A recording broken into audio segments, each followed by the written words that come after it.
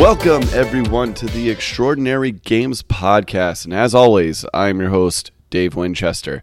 Joining me this week for a nice, great, special, super fun episode is my good friend Harrison. This week, we're going to be talking about one of the 360 PS3 era classics known as Bioshock.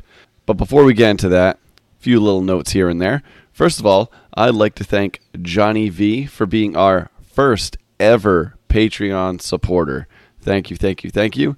Going forward, I'm going to be doing a little shout out at the end of every podcast to anyone who supports us on Patreon, regardless of the tier you support us at.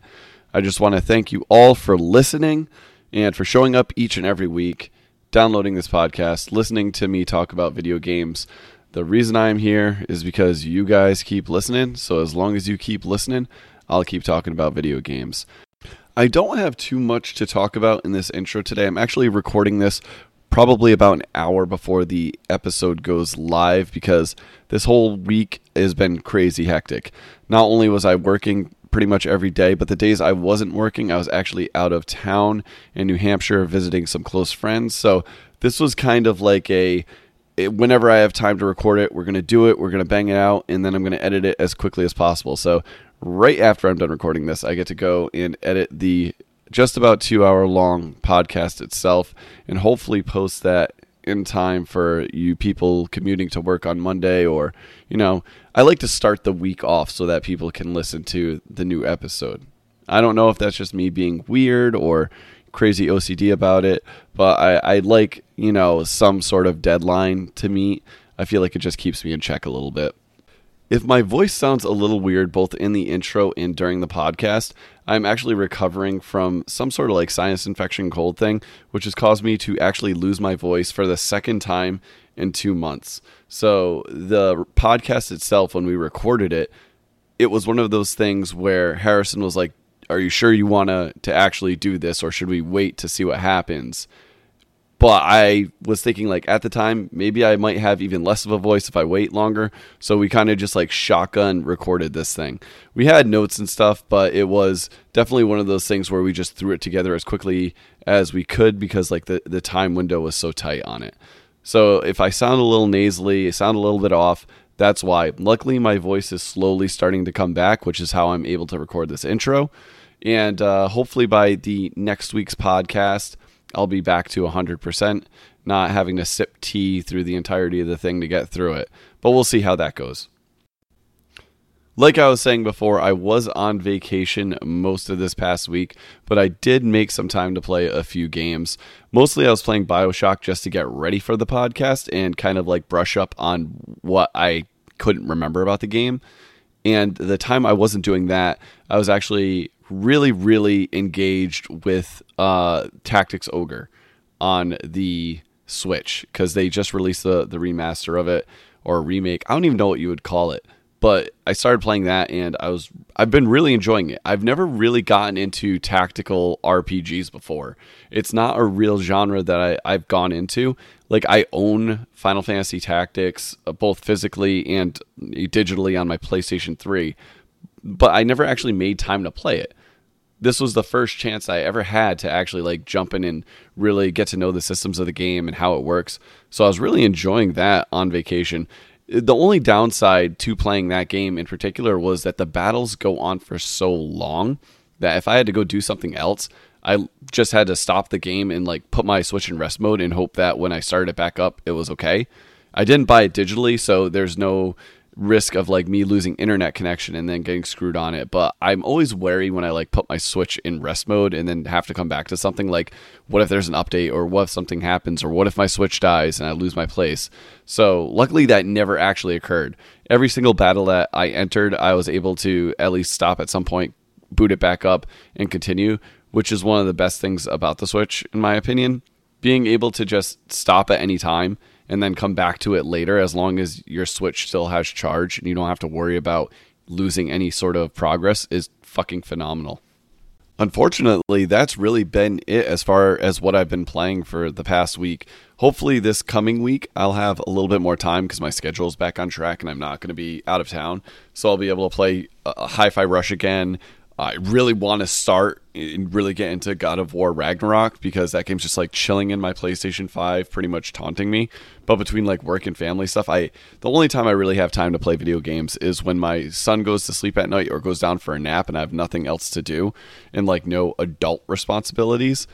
But I'm going to keep trying to plug away at it regardless. I really, really want to finish God of War Ragnarok so that way I can like just like shelve it, give it time to digest and kind of marinate in my brain so I can do some sort of review podcast about it. And over the course of my vacation, I was actually thinking about the review podcast as a whole. So what I've decided is that if I've played a game that I think deserves some sort of recognition, but nobody I know has played it and I won't be able to do a full podcast on it, I'm just going to do a solo review and put it up kind of as like a bonus episode. And later on, maybe like further down the line, if it becomes one of those things where it takes up a lot of time to record these podcasts and edit them, like the bonus ones in particular, and I'm doing quite a few of them that I feel like people are getting a lot of value out of, I might add it to like the $1 Patreon tier. But as for now, nobody's going to have to worry about that. I haven't really recorded any solo review ones besides probably Ghostwire Tokyo, and that's just it. I'm just putting that up as an EGP podcast one, but we'll see how that goes. For now, don't worry about any of that. You just keep enjoying the content. Like I said, you'll probably get a few bonus episodes here and there when I get time to record them. Like I really want to record a Tormented Souls one and see how that goes and just throw it up as a bonus episode. Hopefully you guys enjoy it. And that's really all I have to talk about before the actual show. Actually, now that I think about it, I have one more thing that I want to mention. We do have a new intro track, and I'm keeping the old intro track as the outro track for the podcast. And the outro track is going to be a little bit shorter. I might just play it as I do some of the Patreon callouts at the end of the episode, but I don't know. Until I'm done editing this thing in 2 hours, I don't know how it's going to go. But yeah, enjoy the new intro track. I think it's absolutely incredible. I love listening to the full thing. If you guys want to listen to the full thing, the link to my buddy's SoundCloud is in the description. Click on it. Go check it out. I can't remember the name of the actual song right now, so give me 1 second. I'm going to look it up for you. I know this is great podcasting right here. Really, really primo stuff. Oh, the intro song is called Midnight Maverick. Fucking spectacular name. I think it fits it very well. So if you like it, make sure to check out his SoundCloud. And that's really all I have to say. So we're going to get into Bioshock right after this little snippet of some music from the game. And I hope you enjoy it.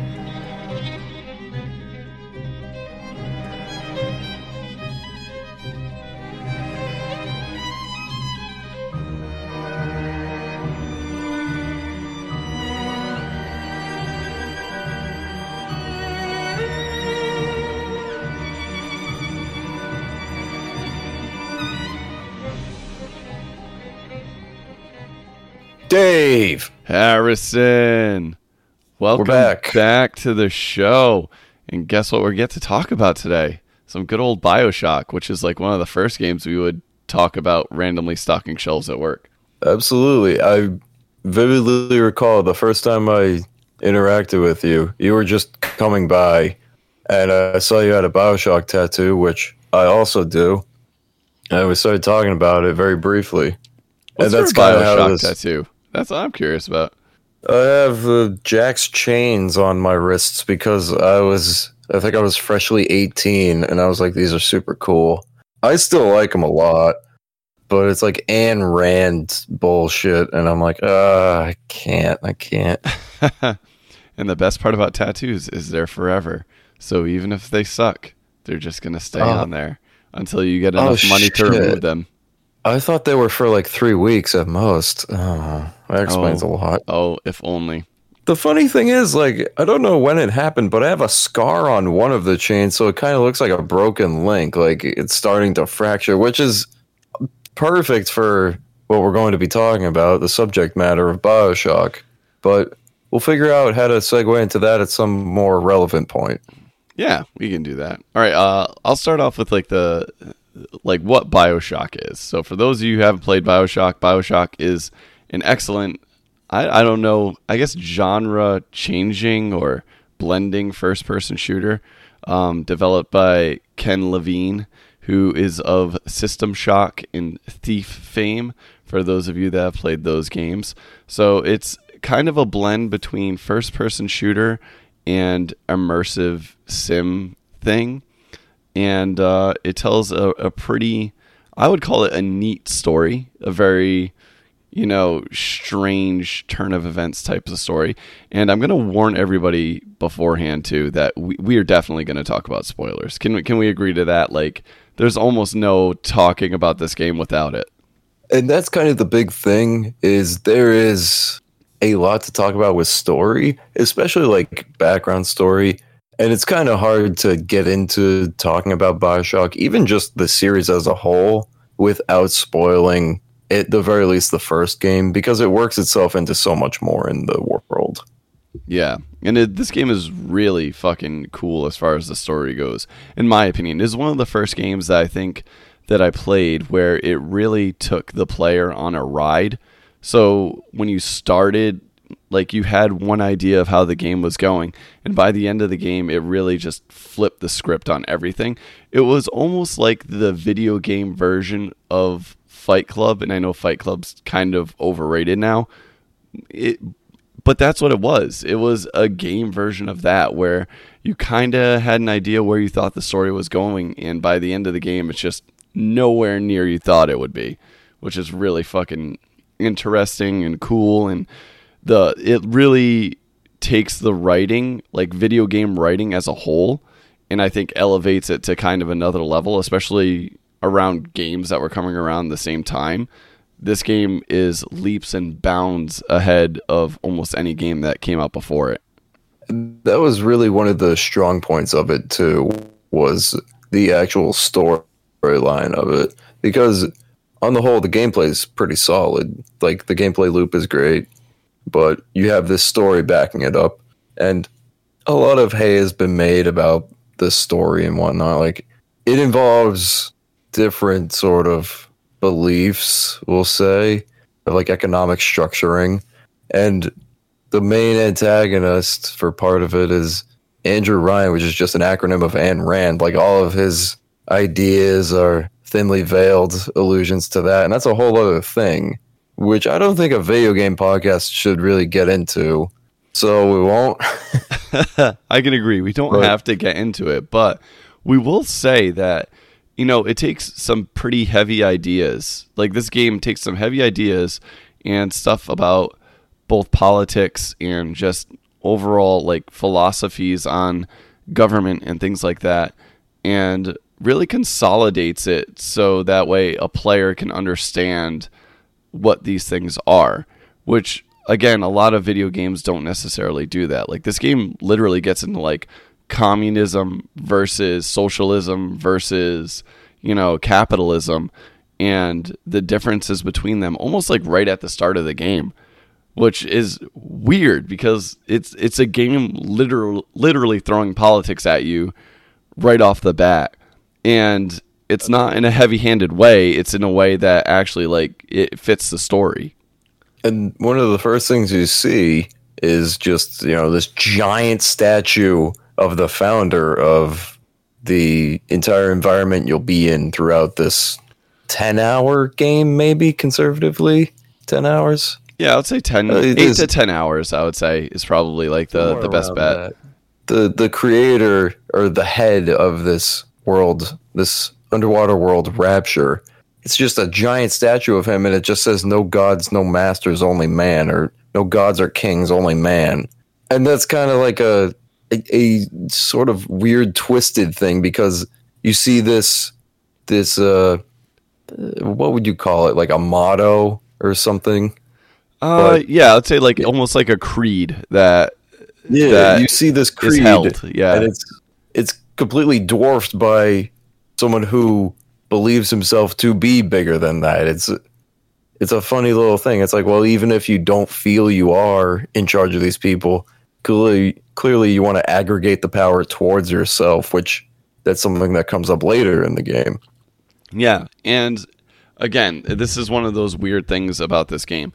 It touches on the subjects of, like I said before, like capitalism, communism, and how the government essentially rules over its people, and the pros and cons of these things, which no games really touched on before. But also, it lends it to the gameplay itself and what it's all about, because without this idea, you wouldn't have the things that run Rapture, which is the place that this game takes place in. I guess we should get into what Rapture is too, because we kind of hopped into like the politics of it. Yeah, but so Rapture as a whole is essentially just an underwater. Some people call it a city. I wouldn't even call it a city. I would call it like almost like a freestanding country. Like, it was founded by Andrew Ryan as a place where he could kind of live out his life in his dream of pretty much running a society, and it all takes place at the very bottom of the ocean. So this giant underwater city that's broken up into multiple parts, but the only government that's really down there is what Andrew Ryan has set up for the most part, and that's that of just pure unadulterated capitalism. Like, this whole society is based on rich people being able to change literally anything they want about themselves. If somebody wants to, let's say, have fire hands, they can do that. If they want to genetically modify themselves, they can do that. If they want to dress however there's all sorts of things these people can do just because they're super rich. And when you get down there as the player, all this stuff has kind of gone awry. So all these people that were super rich and super wealthy and, living their essential dreams of getting whatever they want are now just like crawling around these dark tunnels trying to get what little bit of, atom, which is what was essentially running the society, back so that way they could feel something again. It's really fucking dark and demented. An important thing to note is you get the main story just by playing the game, but learning the lore of it is dosed out to you through the game's, I guess, pseudo collectibles. It's just audio logs, which most games, they're pretty throwaway and not really important at all. When we talked about Dead Space, there is there's collectibles in that, but it's just like audio logs that don't really amount to much. But in Bioshock, I go out of my way every single time I'm playing to find as many as I can, or all of them, because I just love hearing stories, because it's not about like what this one person was doing at this one time and then you don't hear about it. No, there's characters that are fleshed out through this. There's so many characters in this game in voice only. And through hearing these, you get to know who these people are and their stories going in the background and things like that. And you also learn what Rapture, the eponymous city, used to be, and then how it got to the point of disarray that it's at when your character Jack, joins the fray, which it's one of my favorite ways to deliver a story, because it's not hitting you over the head with like exposition or anything. You have to be the one to seek it out, and you're rewarded for it too. If you like the world, you get more of that information. If you don't care about it, you can just keep playing the game. One of the things I enjoyed the most about the audio logs was the fact that you could play the audio logs while you were still playing the game. So many games will take your hand away from playing the game and have you read a text file or have you go into like a separate screen to read the audio logs. Whereas this game, a lot of the time, if the audio log is important to a character in the game or important to the main storyline, they'll place it right in front of the player's path. And not only that, the second you pick it up, it says, hey, hold the A button to play this audio log. And you don't have to. Like, you can go through the entire game and not know a damn thing of what's going on, because the game will give you, if you want them, they'll give you waypoints to tell you where you're going and, you'll get some cutscenes with these characters. But if you really do want that story, you're going to hold A for every single audio log and listen to it as you play the game. And it's not stopping you in any way. It's not taking away from you exploring the environment. It's just giving you a little bit extra while you're doing what you're already doing. So in my mind, it was like, why would I not want to listen to these? Like, it's not stopping me from doing anything. It's not stopping me from enjoying the game. I can just keep going and like killing splicers and looking for, items and chests and shit like that while this thing's playing and telling me like the backstory to like, how these people ended up getting spliced the way they were, or what Andrew Ryan was doing before the fall of the city, or like what about this like Fontaine character and what's going on there. It's just giving you a little bit extra, and it's not detracting from anything. And I wish more games did that, because I fucking can't stand having to stop playing the game just so I can read some sort of like codex or some bullshit. And that's one of the biggest things for me is like just how accessible it is. And like I mentioned, you get to meet these characters through, most of them you meet only through audio logs that you find well after the fact they were recorded. They're just like a tape recorder, essentially. Yeah. You get to learn their characters and what happens to them. And most of the characters you meet through those audio logs, you see an entire arc that they could have been an entire character in a different game that you would actually meet and interact with. But it's the company that developed this. It was Irrational, correct? Technically it was 2K Boston, but it was all Irrational employees. I think Irrational was bought by 2K, and I don't know if it was just for this game, because I think afterwards they did Bioshock 2 under the Irrational name, maybe, or something like that. But yeah, it was essentially Irrational games for better or worse. But it lends itself to good world building and good environmental storytelling. One of my favorites is there's an audio log about an escaped Big Daddy or whatever, where he like went rogue or some such in like one of the last areas you're in the entire game. It's like a little testing area, and then later on you just see him, like you encounter him randomly, and it's a nice little full circle moment. Like, oh, I heard about this through an audio log, and here he is. The world is still built this way. Things like that. Honestly, the audio logs, the cool part about it is, even though like a lot of the characters that are talking in the audio logs you will never see, you will never meet, they're just random citizens of Rapture, 90% of the time they're going to be talking about some sort of important character that's in Rapture to begin with. So they're either talking about Fontaine or the Doctor, or like Little Sisters or Big Daddies or any other important part about the story. So you're not just getting some like random snippet of what's going on in Rapture from some like random character. You're getting a random snippet that is contributing to the story in some way if you're paying attention. Like, it all links together.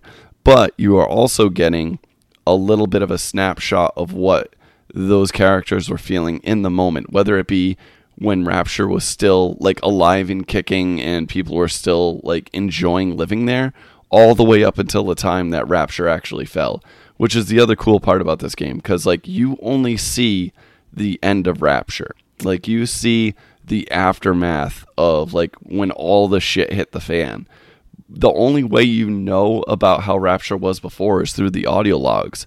And the coolest part about that is they actually paint a very vivid picture of what Rapture was like before it fell. And I can like imagine what was going on in Rapture before anything happened that ruined it, just from listening to those audio logs. And it just goes back to the point about like background storytelling. If you want to know more about like, oh, what is Adam? They have a series of audio logs explaining that. Like, it's a sea slug they found while building the city, and they found out it gives you magic or something. Like, it doesn't matter what it does. It's there for the gameplay. But the fact that the people writing it and also just the larger group involved thought as much to give an explanation where it's like, sure, that's the answer. That's fine. Like, do you really need to know what a Big Daddy is? I mean, it would be nice, so they tell you about it. It's like, well, they were divers. They helped build the city, and now we needed them for a specific job, and now we have them doing this. Like, it's all there. Yeah, the writing in this game is top notch. They really thought of pretty much everything that a person playing this game would ask. It's answered in some way, shape, or form. And that's the coolest part of the story. Like, this could have just been some kind of basic first-person shooter that had cool environments and cool characters, and they could have not done any of this, and it still would have probably done well. But what keeps this game going and what gives this game like legs and makes it live on so long is the fact that the story is just so good. Like, it's almost an airtight story. It's very much like an inclusive thing. You can play just Bioshock 1 and be completely satisfied. But if you want more, you can play Bioshock Infinite or Bioshock 2, even though I think Bioshock 2 is garbage. It does somewhat expand on the storyline a little bit. But like, if you just want to play a good, all-encompassing experience, Bioshock is a great game for that. You can come in, play it from start to end, and just feel like complete by the time you're done, and not like you've missed anything or you have to play a sequel to get it. It's like all there. And one of the best parts about this game, because I want to do a quick deep dive into the story. This game's introduction is so fucking good. I don't think there's another game intro that is as just like, I don't know, like burned into my memory as this game's, because at this point, every time I play, I feel like I'm fucking there. Like, that whole like plane crash lighthouse scene is just phenomenal. It's phenomenal. I can't even describe how fucking good it is in my mind. And every time I play it, it's fucking great. Am I the only one that thinks that, or do you think that's just as good? No, the first few times I played through Bioshock, the intro had me thoroughly engrossed. Like, it's probably one of the most non-role-playing game-based games that I've played through the most, we'll say. Like, I've played this game countless times, but in more recent playthroughs, I just get upset that there's so much downtime. I think it's a great intro, and I am counting like the entire point, not just like when you first crash the plane or when you're first in like the little submarine or anything like that. I'm counting up until you get to the I think it's the medical pavilion is the first like area where it takes the training wheels off and it's like, all right, go explore the game now.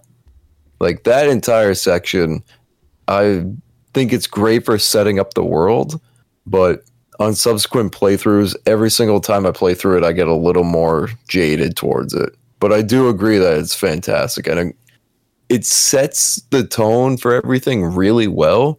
And this is why I include, the part after you ride in the submarine. It's known as a bathysphere because, fun. But because that dichotomy of like, you get this intro where it's like, oh, I didn't want to be beholden to man above, so I went below. Like, that whole, like, just this triumphant seeming. And then the perfect reveal of like, look at this city, look at the neon underwater. How does it work? Fuck it. Don't know. Don't care. It's underwater. It's a city. And then when you surface into the city proper, you see a man get killed within like 20 seconds. It's like, oh, fuck, what have I gotten into? And to its credit, Bioshock Infinite tries to replicate this, but it doesn't work as well. Yeah, I think Bioshock Infinite stumbles a little bit in the introduction sequence. I'm thinking, like, as far as, like, this is my first, let's say hypothetically, this is my first time booting up the game. I remember, like, back in 2007 playing this game for the first time, And that plane sequence where the plane crashes and you could see the fire like glimmering off the water, and you're like, oh shit, I'm in the ocean, what the hell do I do? And like the plane is sinking around you, and you look and there's just like the lighthouse is there, and you're like, oh shit, that's like literally the only thing around. So you swim to the lighthouse and you go in, and it's the lights come on, and you're like, oh fuck, what the hell is this? And then you get into the bathysphere, and you get the whole introduction movie plays, and you get to see Rapture for the first time. Like, that as an opening sequence, I personally think is like just masterful game design. Because at no point are you sitting down just watching a cutscene.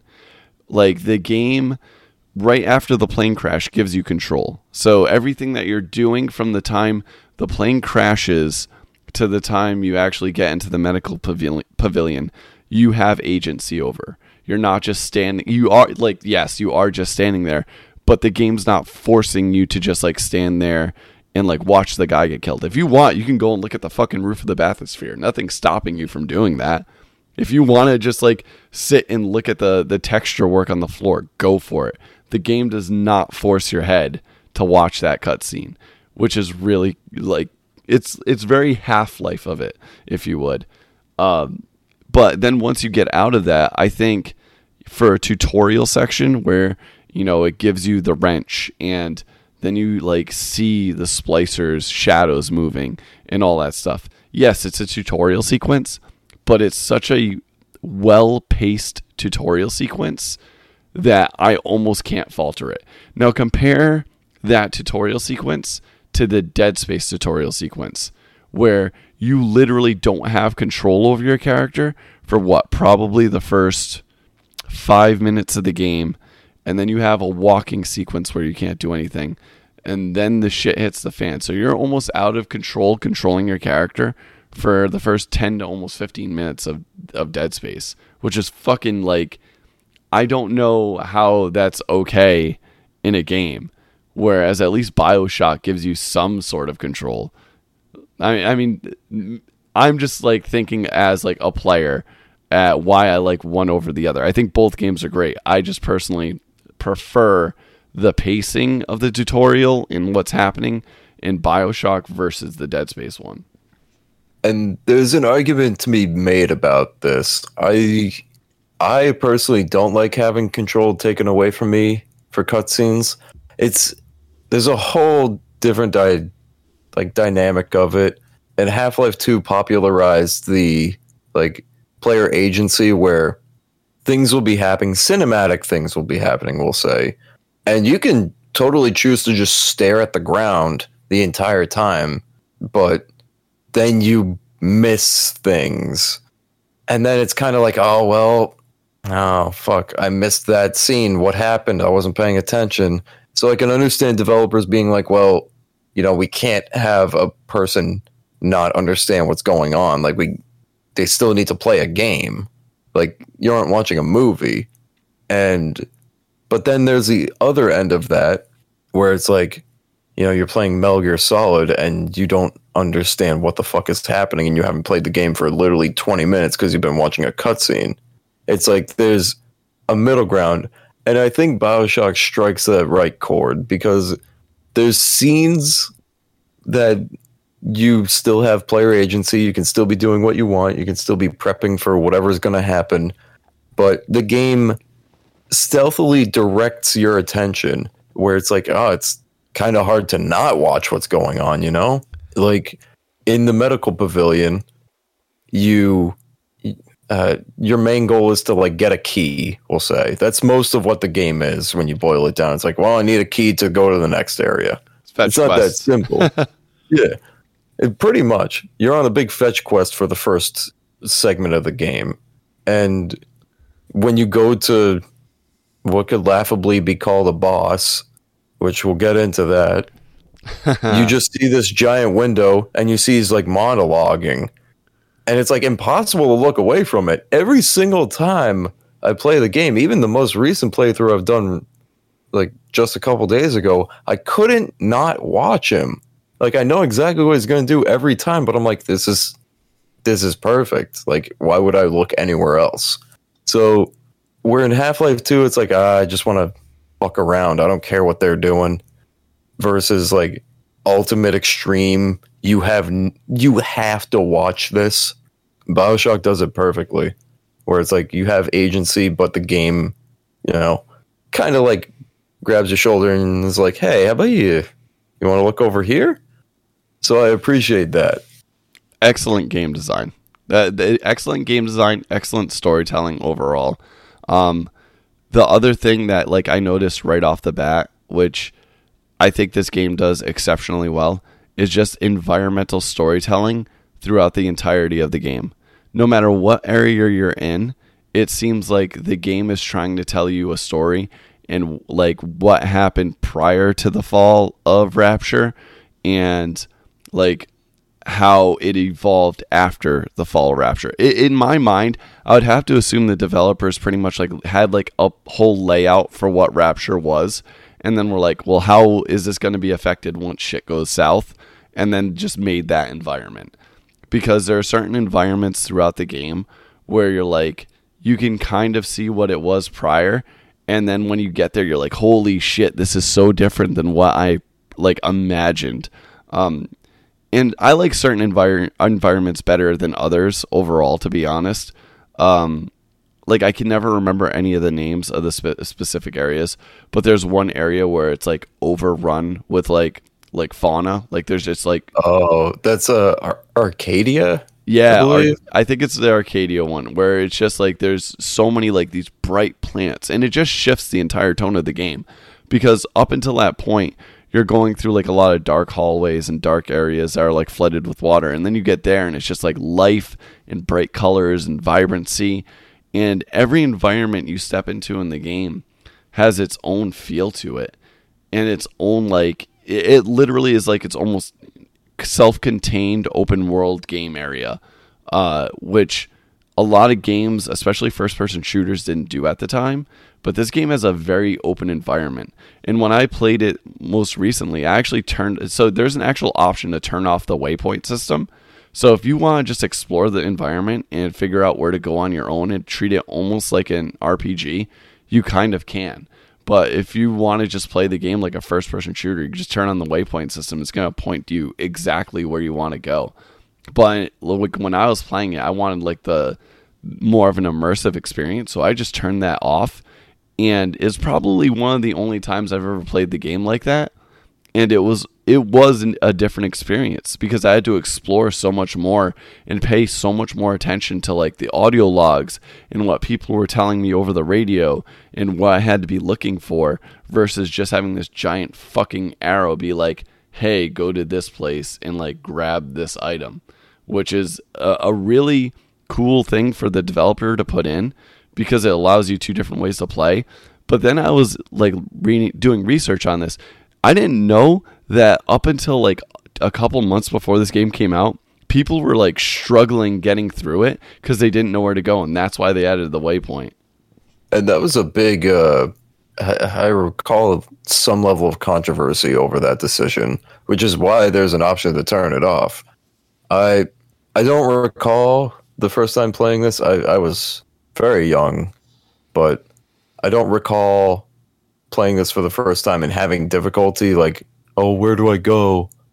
It's just, you just kind of go to all the places and do whatever until you figure out what to do. It's not like a point and click adventure. You just, it's a thinly veiled shooter with some diversions to it, which it's great at doing. The gameplay loop is solid, but that I never understood. People getting, lost or mixed up in things.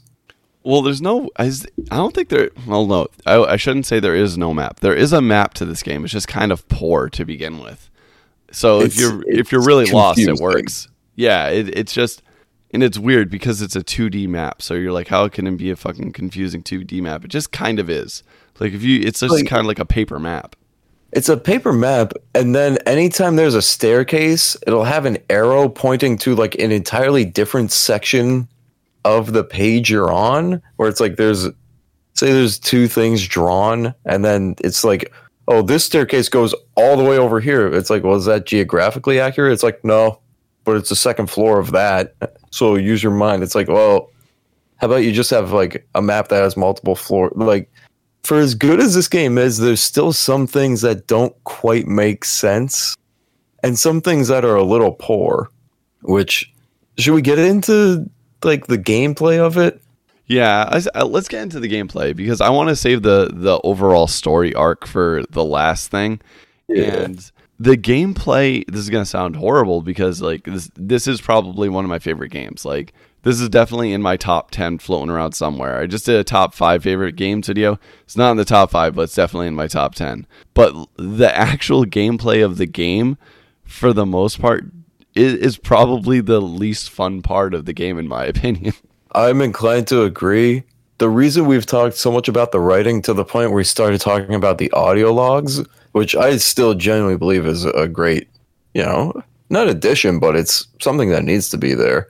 The reason we're talking so much about the writing of it is because the gameplay loop is just kind of boring. It's serviceable. And especially, I don't like using this as a sort of catch-all, but for the time it came out, it was fantastic. Like, it was solid, but nowadays, like, the guns feel like they have no impact. The only one I really enjoy is the shotgun, but I was trying to, diversify it with, like, using different weapons.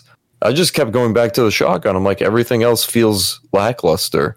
The enemies have no reaction to what I do. Why would I bother using anything besides the most efficient? And the crazy part is that the weapons, you could tell they put time and thought into a lot of the weaponry because they have like different types of ammo for each weapon. They all feel very different, but they just don't, for the most part, they just don't feel good to use. Like the only weapons that I found good to use are the things that were like the most out there. Like the grenade launcher or the crossbow, where like you could set up traps, like things like that felt good because I wasn't directly having to shoot enemies. The second you have to shoot an enemy, everything goes to shit. The shotgun feels so good because it's literally a huge reticle. You just get as close to the enemy as you can, fucking pull the trigger, and hope for the best. But even using just like a standard like Tommy gun style weapon, because all the weapons are kind of based around the era of the game, which is like, I can't remember the exact era, but somewhere between like 1930s to 1950s, I would assume, somewhere around the time. I had this in my head at one point. I think there's an audio log I think you get there after the new year of 1954. Maybe I'm misremembering. Maybe it's like 1948. It literally says the actual year at some point. I just can't recall. But I mean, these guns you're not looking at M4s and shit like that. You're looking at like old school, like Tommy gun style weaponry, things of that nature, like old revolver pistols, stuff along those lines. But the second you like go to actually use the guns, they're just horrible. Like the reticle kind of sucks on them. Most of them you can aim down sights, but when you're aiming down sights, you're essentially just spraying. Like the ADS just doesn't work. You know what, Dave? I think I just realized something. It's because they've been submerged in salt water for probably 2 decades. That explains it. We shouldn't be talking about how shit the gunplay is in this game. Yeah, but here's the crazy part, though. On the opposite end of the spectrum, as shitty as the gunplay is, I think adding the plasmids in really makes up for it. Because for whatever shitty scenario you get yourself into with the guns, the plasmids or the magic, or it is what it is. The plasmids are essentially magic. It makes up for it in every single respect.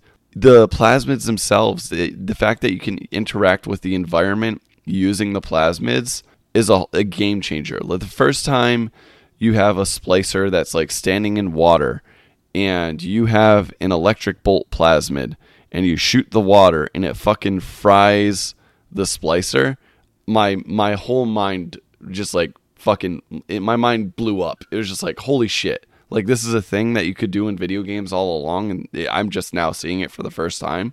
And that's one of my favorite things about Bioshock as a series. Like, as it goes on further, they just keep refining it. And people don't like Bioshock 2. I'll never understand that. I like it a lot. We'll talk about that another time, maybe. Who knows?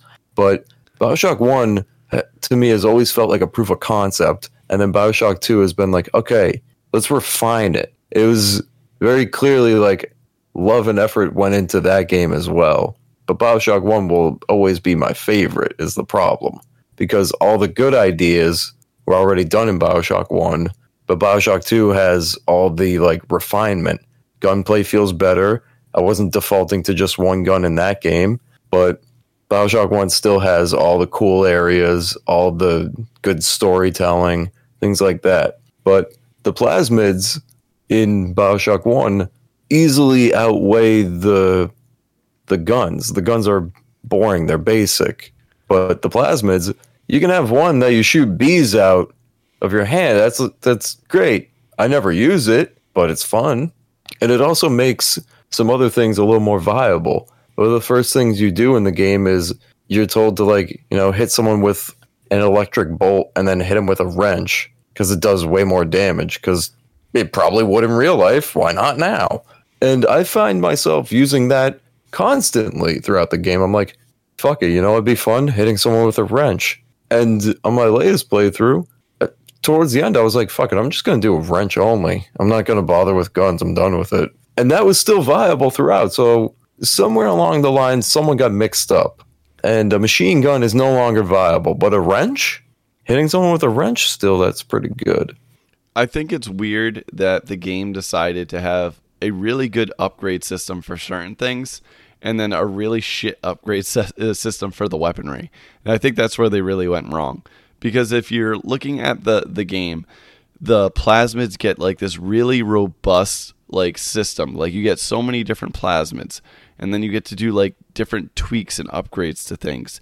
Same thing goes with like even down to like the shitty hacking minigame. Well, the hacking minigame that you probably don't like, but I love. I don't know what it is. Oh, we'll get it. I don't know what it is about the little pipe minigame, but I fucking love it so much. But there are plasmids that help, like upgrades that help with that. But it seems like the guns, like nothing you do to the guns really improves how they handle, how they function outside of ammunition. Like outside of like, oh, you get like electric rounds for the shotgun, which really help with like the Big Daddy fights or like different types of ammo for weapons. The guns are very static and they're very boring to use. And like you said, they don't really feel like they pack a punch when it comes to like hitting enemies. And there are like a ton of fucking wrench upgrades, so that way the wrench is super viable, which is like the weirdest goddamn thing. But there are so many people that can just like run through the game just using the wrench, because the amount of upgrades that you can get for it, and then combining it with the plasmids, make it like one of the most viable weapons throughout the entirety of the fucking game. And it's like, why didn't you put that effort into the fucking guns? It's one of my favorite ways to play the game. I did one that was just a wrench-only run at one point, and I was having fun with it. I was like, this is fucking amazing. I feel like a tank.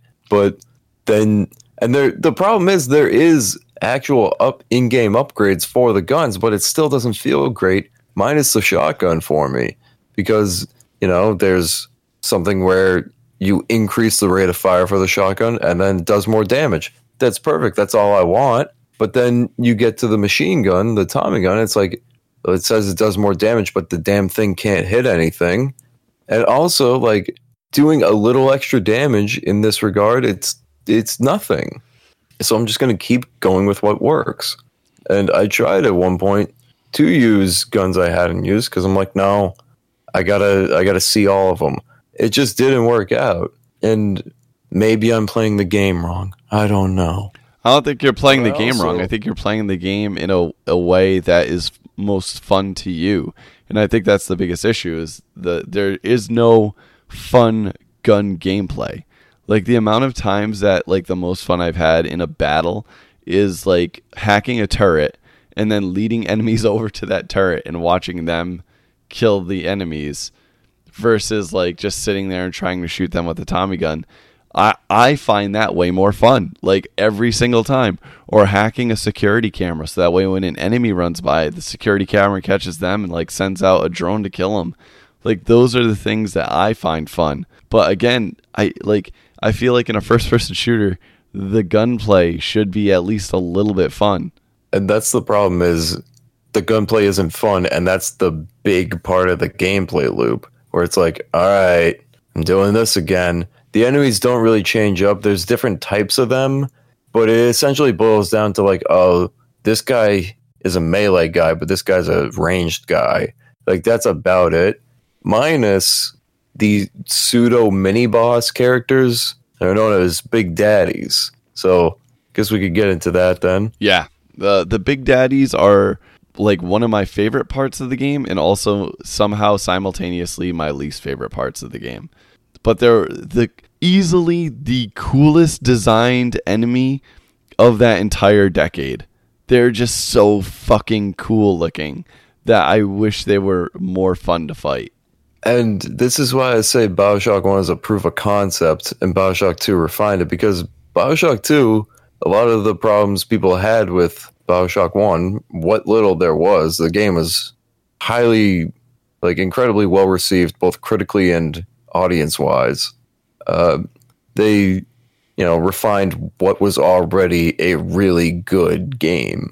So they expanded on the Little Sisters, which is how you get upgrade material, we'll say, for your superpowers, your plasmids, but then also like little things you can change about your own DNA. But basically you have to fight the Big Daddies to get to the Little Sisters. Bioshock 2 expanded on that, and then it took it even further with like, pseudo boss encounters afterwards, which Bioshock 1 is distinctly lacking in, which I think is an issue for a lot of immersive sims. I feel the ones I've played haven't really done it too well. They're all, every time there's any sort of boss, it's always like rush down, big boss, bullet sponge character. And this game is the same way. When you fight the Big Daddies, like the first couple times you fight the Big Daddies, the first encounters, if you would, the first like two are pretty easy to take down. If given the weapons that you're provided, like you can either take it down with like a machine gun or you can take it down with a shotgun pretty easy. But later on, as time progresses in the game, they become much, much harder to kill. Like they have way more life, and there's nothing showing you that they have more life. It's just one of those things that like you'll fire around at them and you'll be like, oh, they're not taking as much damage. And this game turns into like almost like a Splinter Cell trial and error run, where you'll see a Big Daddy and you'll like pause the game, quick save, and then take a shot or two at it, see how much damage it takes, see what you're dealing with, and then instantly reload your save. And then if you're anything like me, you just set up fucking a bazillion booby traps around this motherfucker. Like you set up like the trip lines, so that way if they hit it, like they get electrocuted, or you set up grenades on the ground and then you just lure them in and then let them essentially kill themselves. And once you can do that, once you get the weapons for that, the Big Daddies are like a non-issue in the game, which is ridiculous because they're the things that you have to kill to get the upgrades. Like they're literally protecting the Little Sisters that you can either sacrifice or save to get more atoms to upgrade your shit. So once they become easy to take down, the game essentially goes into easy mode because you have almost infinite currency to upgrade the most powerful things in the game. It's funny you mentioned like the strategies you employed, because I always just like walked up to them and just blasted away. Anytime they tried to rush me, I would just, zap them with, Electro Bolt to stun them and then just keep going at them. That's how simplified it is. And it's difficult to really back the game up on that. Like, oh, that was just a decision. Like, no, it's essentially you're just an enemy with more health. But what ropes me back in is the fact that there's two types of Big Daddies, which for the first game of a series, that foresight where it's like, all right, they're getting too comfortable, let's have a different version. That is pretty good. And they did actually want to employ a third one, which showed up in Bioshock 2 afterwards. It almost entirely how they envisioned it when making the first one, but they just didn't have the time or resources to. So all of these things have been thought out, and it's clear that the developers wanted to do more with what they could, but they were already pushing it on things. So I give them leeway in that, but it's still like you just can't really get over the fact that it's like, all right, I can just treat you like any other enemy, essentially. Yeah, especially one that's so intimidating. Like when you first come across the Big Daddy, they're fucking huge and they're scary as shit. But once you take down like the first two of them, you realize like they're pretty much pushovers. Like if you know what their attack patterns are, you can easily take them out. And yeah, you can just Electrobolt them because Electrobolt stuns them. And I would say that the Rosie is a good idea because the Rosie is the second kind of Big Daddy that has this rivet gun that actually can hit you from long range versus the regular Big Daddy, which just has the drill arm and will rush you. But the Rosie you literally encounter in the next area after the medical pavilion. I think it's Neptune's Bounty. The first area, all you come across is Big Daddies. You kill two of those. The next area, you encounter the Rosie, and you've seen all the different Big Daddy variations by then. Like within the second level of the game. They're right there. Everybody has a different way to take down a Big Daddy.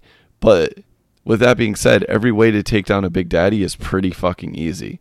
You can, if you wanted to, you could just make sure you're going into every fight with like 5 or 6 med kits and just shotgun them in the face and they'll go down pretty easily. Even then, though, it's even easier because of the game's like sort of revive system. I don't know why they decided on this. I think you kind of get the best of both worlds, but you get these like little revive chambers known as Vita chambers, where if you die, you're just sent back to it. If you're familiar, think Borderlands, where you just get revived and you just lose a bit of money. But even simpler, because I don't think Bioshock takes anything from you. It just like wholesale brings you back to life and you're fine. Yeah, it just takes your time. But that's all it takes. It takes a little bit of time to get back to where you were. And a lot of the times, the Vita chambers are actually like right where, or right outside where a big battle would take place. So if you die, you get right back in. Yeah. And that makes the stakes so dramatically low. When I was playing through most recently, I was playing on like the hardest difficulty. And then I was like, I don't think I'm going to finish this in time. I was doing completely fine. It's not a difficult game by any stretch of the imagination, but I was also trying to not die. So I was like, this is taking a while. I keep reloading to not die, like things like that. And I was like, fuck it. I'm just going to do the Vita chambers, whatever. It doesn't take anything from me besides my pride.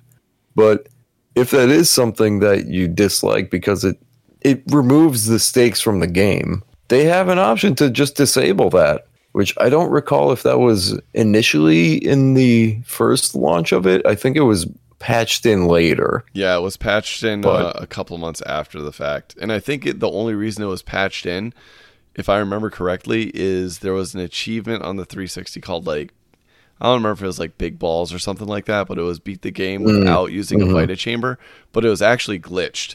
So even if you beat the game without using a Vita chamber, it would still not pop the achievement. So I think that was their loophole around fixing that, is they just allowed you to turn Vita chambers off entirely. Which that should be how you play the game, but then you're just going to be save scumming, which, you know, I don't trust any saves at all, and I don't trust my Xbox to not just crash randomly. So I'm save scumming every single game that lets me, but I still try to not die. But that's the problem with it, is the game is too easy, even when you're playing on the hardest difficulties, because I was playing on, I think it's called Survivor. It's one above hard. And I was like maxed out on cash by the end of, I think, Neptune's Bounty. And I was doing really well, but I was also not having fun doing it because I was save scumming. I was reloading constantly. And then when I would die, it would be to something stupid. Like a friendly turret shot me in the back of the head because I was trying to shoot an enemy across the map. Like, how was I supposed to counter that game? I thought I was doing well. But that being said, game's easy, but it makes up for it in other ways. I honestly think, and I was thinking about this today, because when I was playing it, I came across a couple Vita Chambers and I was looking at them. And my whole thought process was, okay, I understand why these are here. These are here so that way when new players come to the game and they die, they don't feel like they're getting screwed. But this game doesn't have a system that blocks you from saving whenever. So the only person it's really punishing is people that are just too lazy to save overall. And it's not even punishing them that much. Like, worst case scenario, and this is the absolute worst case scenario, you go into a battle, you fire a couple rounds off, and then you die and get revived at the Vita Chamber. Hypothetically, right? Let's say this happens. And then you go back to the battle, and all the splicers have used the little medical machines to get all their health back. So technically, you lost ammo because their health didn't remain the same. And by the time you got back to the battle, they had all their health back. But even then, like, you can eventually just go into that battle and probably fucking wrench them to death. So it doesn't even really matter. In my opinion, what they should have done, if they wanted to make the game easier if you died, but not so easy that you get this situation where it's like you can just die and get revived at the Vita Chamber and just like wrench the entire game and it doesn't matter because you're just going to respawn there. Have people have to pay for the Vita Chamber they're getting revived at. That's what confused me in my most recent playthrough, because normally I do save scum. But then eventually I was like, if I'm going to get through this in a timely manner, I just have to bite the bullet and take the pride hit. And every time I revived at a Vita Chamber, I was like, did it take any money from me? Like, why wouldn't it? Because money is super plentiful, and that's a huge problem of the game, is like the resources are plentiful. They're everywhere. And if you're like me and you kind of just default to one gun, it's like, all right, well, like it was to the point where I'm a klepto in video games and want to loot everything, but my wallet was full, which is something you can do for some reason in this game. Well, not for some reason. It's to like add artificial challenge. But then it would just get to the point where I was like, all right, I'm going to go buy something so I have the satisfaction of knowing I looted the money from this. Like, that's how it was. That's what it was getting to. And it took away challenge from me. So it's weird to me that this game doesn't allow you to carry like a shit ton of money, yet your character by the end of the game has 8 weapons on them at any given time? Because I think there's a weapon for every single diagonal and normal up, down, left, right corner of the weapon wheel. There is. But like the pocket change, which by the way is mostly paper money that you find, is too heavy to carry. It just won't fit in his wallet, so he doesn't know what to do with it. And the same thing goes with the plasmid upgrades. Like all the upgrades, like there's a finite amount of them that you can have before it maxes out. And it's just ridiculous to me. There should be like a mode where there's just like an infinite, like you can equip everything. Just fucking call it a day. Let me equip everything, go through the game and play God mode.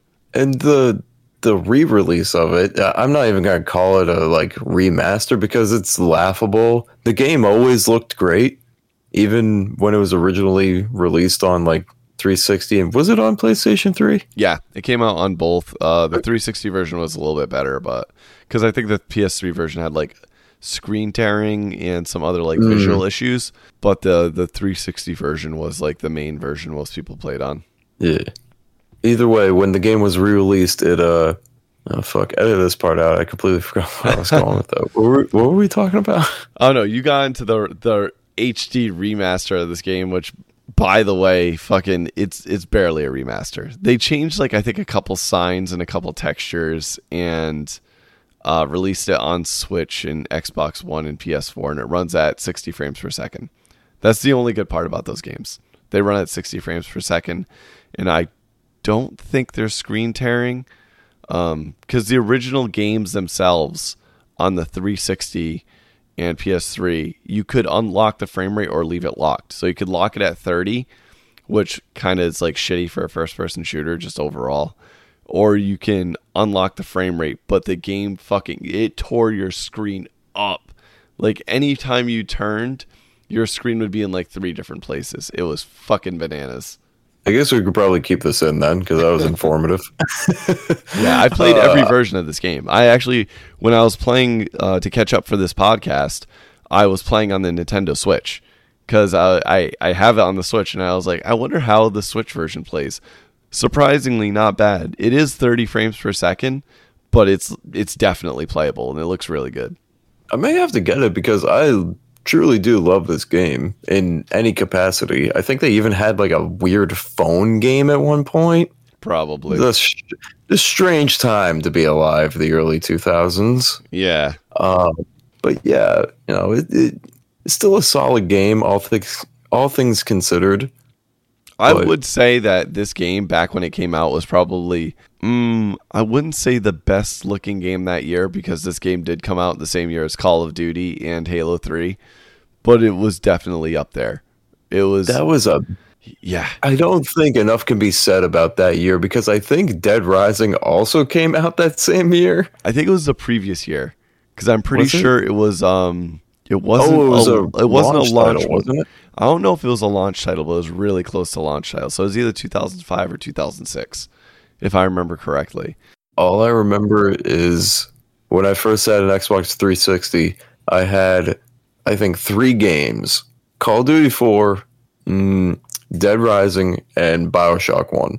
And those 3 games, I also got Halo 3 whenever it was around. But those games formed my gaming palette so very much, and I have lived long enough now to see 3 of them, maybe 4, kind of just die. Like the series are Dead Rising's dead. We may never see a good one again. Bioshock is in limbo, and jury's still out on if Call of Duty and Halo are dead.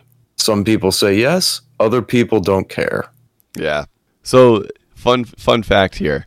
So 2007. In 2006, I got into my first serious relationship. But by 2007, I was literally splitting my time between my girlfriend and video games and work, and that was it. That's all I was doing. And 2007 was such a good year for video games. You had Mass Effect, Halo 3, Bioshock. The Darkness also came out that year, which is really fucking good. I want to say Condemned 2 might have been this year or the following year. Gears of War had just come out. 2007 was fucking slammed for video games. So much so that I realized I was playing so many video games that my relationship was hurting. So I actually quit video games for an entire year. So between, I want to say, the beginning of 2008, February of 2008, all the way through 2000, maybe 9 or 10, I actually didn't have any video game systems in my house. And I played almost no video games. It was fucking wacky. It was wacky. Are you still with that same person from 2007? Fuck no, I'm not. That chick was a psycho. Are you still playing video games? Hell yeah, I am. And enjoying every minute of it. Ladies and gentlemen, I rest my case. But yeah, it was just such a fucking crazy year for games. But this one was definitely one of the highlight games of that year, for sure. Oh, without a doubt. This game came out at such a good time and was a renaissance of first-person shooters.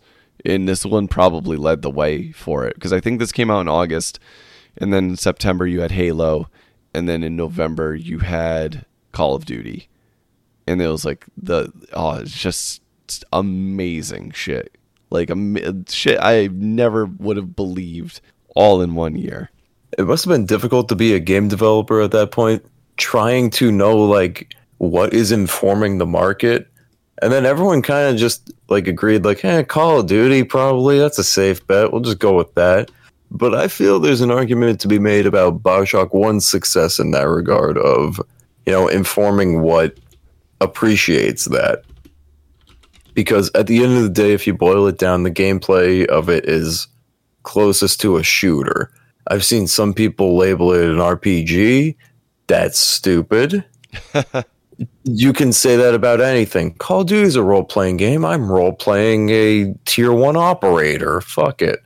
Sure, whatever if you say that, but it's not a survival horror game either. It's a immersive sim that has horror elements, which, by the way, it does that pretty well. Like, there's times where the game still gets me. All these years later, I am no longer a child, shockingly. But there's still times where I'm like, ooh, that was good. That was spooky. And it got me again. Just randomly, it got me. It's like this most recent time. None of the planned scares ever get me now. It's the unexpected ones, because as much as the game knows how to use like shadows and misdirection and sound to its advantage, it also understands sometimes horror is quiet. That leads me to my point about I was just walking randomly. I think it was in Arcadia, that level, and I turned to go through a door, or I was at a vending machine and turned, and there was just an enemy there, and they were equally as shocked to see me, like, see them as I was to see them. So the enemy and I at the same time went, oh, fuck. And then, like, a battle broke out over that. Or, like, they ran away. And I was like, this game is still getting me. This is fantastic. This game, what really shocked me my last playthrough with this game was the fact that Bioshocked you? Oh. Okay, sorry, continue. Yeah. No, what really shocked me was when I was playing it, I forgot how much this game had horror in it, just like horror elements. Like, I remember a lot of the shadow stuff, like the in the beginning of the game, the splicer with the crib.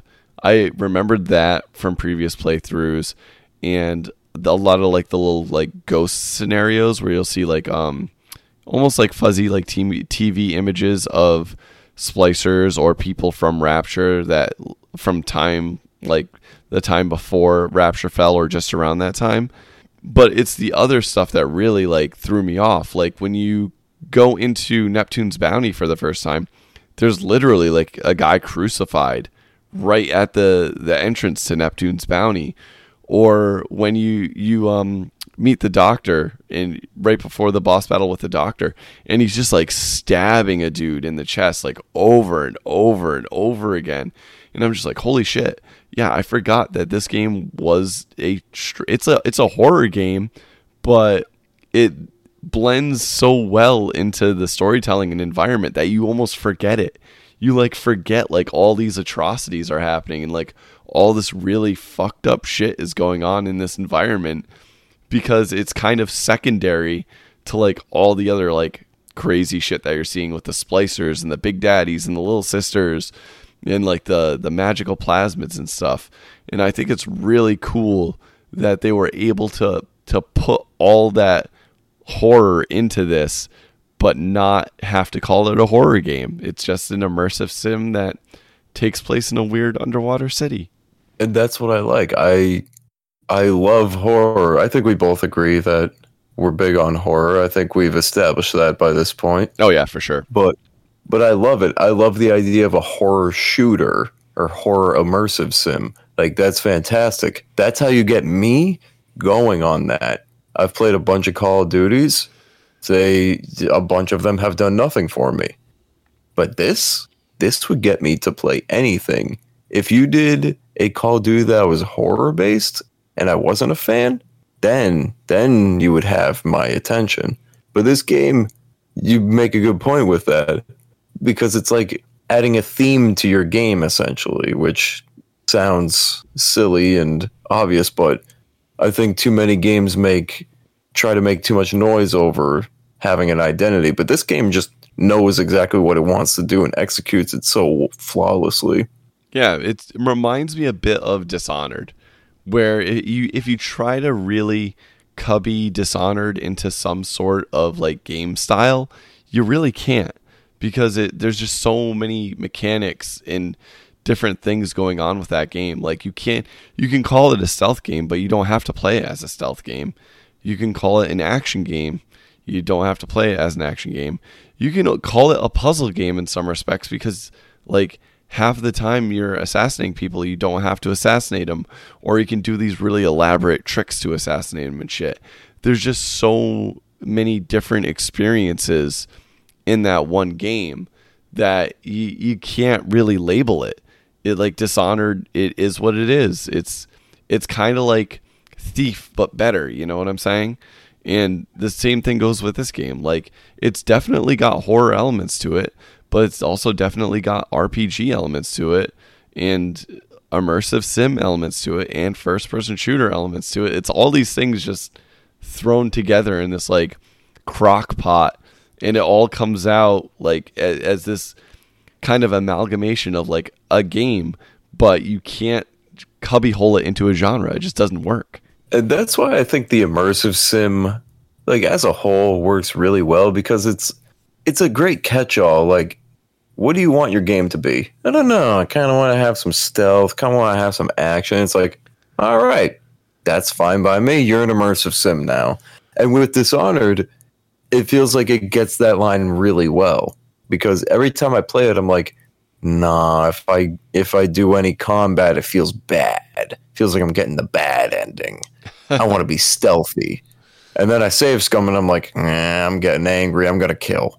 Yeah, the game, like, it knows what it wants you to do, but it doesn't punish you all that bad if you don't do it.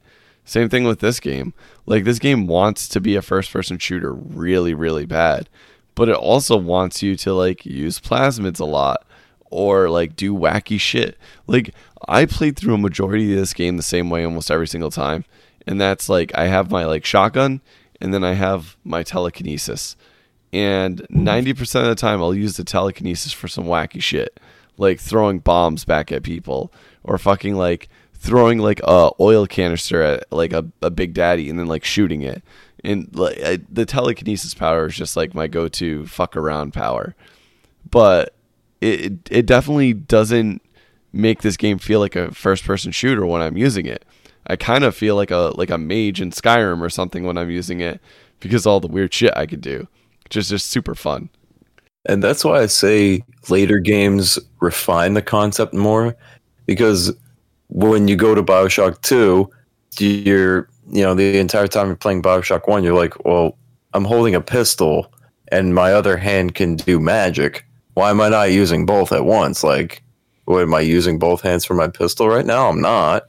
And then you get to Bioshock 2 and it's like, he's strong enough now. He's an actual Big Daddy. He can do both. Yeah, that's a great way to explain like the oversight you had, or like the balancing issues. And then they also like, refine it more. By the time you get to Bioshock Infinite, I can't definitively tell you which is my favorite plasmid. We'll say they call it something different. Yeah, I can't remember what they call it in that. I can, but it'll sound really bad if I say it. Like it's not good for an audio medium. Like, it just sounds like the bad word. But either way, like the plasmids in that game, there's one where it's like the insect swarm from Bioshock 1, but it's crows. Like, that's even better already. Every single one feels more viable. And same thing with the guns in Bioshock Infinite. Like, they clearly know what games they want to make and how to make them better, but the only real way for them to get that going is they do the best they can with one game, put it out, and then see what people like and don't like. What people like stays. What people don't like, they work on fixing. The problem is, a big part of Bioshock is the actual location of Rapture, meaning the environment itself. In Bioshock 1, you have all these interesting areas. It's tough to pick a favorite because it's Fort Frolic, but it's tough. It's tough to pick a favorite, and because they all have these different things, An audio log in medical pavilion by somebody leads you on this entire journey of knowing who this person is. By the time you get to, I think it's called Hephaestus, there's some people who, like, you see the ultimate end of their time in Rapture, just like they eventually tried to overthrow Andrew Ryan because the situation devolved, because the entire concept of a city underwater free of government legislation and things like that, an entirely free market in his world, crumbled. Also because they had these magic sea slugs, but the concept is probably not long for this world anyway. But you go through all these interesting areas, and that's my biggest test for a game that has a sort of like level structure to it, is are there interesting areas in it? Bioshock does it incredibly well. Even the most boring areas, arguably, are still enjoyable. Like, they still have things to discover and still have personality. But the problem with Bioshock 2 is the cool areas have already been done. So now you got to do something else. And the environments in that game are just too boring. You literally come upon like an old like carnival area or like beach, not beachside, but like, yeah, like what you would see on a pier, kind of like an arcade type thing with like a carousel and everything. But it's been flooded, so it's all green and gray, so there's nothing fun anymore. That's the problem with that game. Gameplay of that, super tight. Environment, bad. Which just goes to show how much the City of Rapture plays a role in informing the gameplay of Bioshock. Bioshock 2 also had the issue where they really wanted to get it out very quickly and it be a direct sequel to Bioshock 1, which was, in my opinion, a horrible idea. I feel like if Bioshock 2 had another year in development, it would be a whole different story. Like, we would be talking about that game like it's as good or if not better than Bioshock 1. Kind of like we talk about like Dead Space 1 versus Dead Space 2. I'm sorry, Dead Space 2 is a far superior game in a lot of respects than Dead Space 1 is. And it's one of those things where it's like, we'll never know what Bioshock 2 could have been. Like, it is what it is. People love it. People hate it. I don't hate Bioshock 2 by any means. I think it's a great gameplay experience. Like you said, it refined a lot of what Bioshock 1 did. But with that being said, it's the story and everything else that kind of like drags it down. Or the pacing of the game too, I don't feel like is as good as Bioshock 1's pacing is. And Bioshock 1 has this excellent like effect, I guess I'll call it, where you almost never come in contact with anybody else in Rapture outside of enemies. Like, every character you meet, like in person, is an enemy in some respect. So you're the only one there. So the only other thing you're really interacting with outside of the splicers and the big daddies is the environment. So really, the other main character in Bioshock 1 is Rapture itself. Like, that's what you're interacting with the most. That's what you're learning about the most. That's your almost the direct antagonist of your character is Rapture. Rapture's falling apart. The reason you're there is, because of a big piece of Rapture, which we'll get in the story in a minute. But Rapture is just as important to this game's narrative as the main character is. And you can't say that any other character in the game is as important as Rapture. Like, Andrew Ryan isn't interacting with you enough to be as important as Rapture in the environments. Same thing with Atlas. Atlas is talking to you all the time, but he's just issuing fetch quests. He's not really, like, you kind of get to know him, but for the most part, you're interacting with Rapture more than anything else in the game.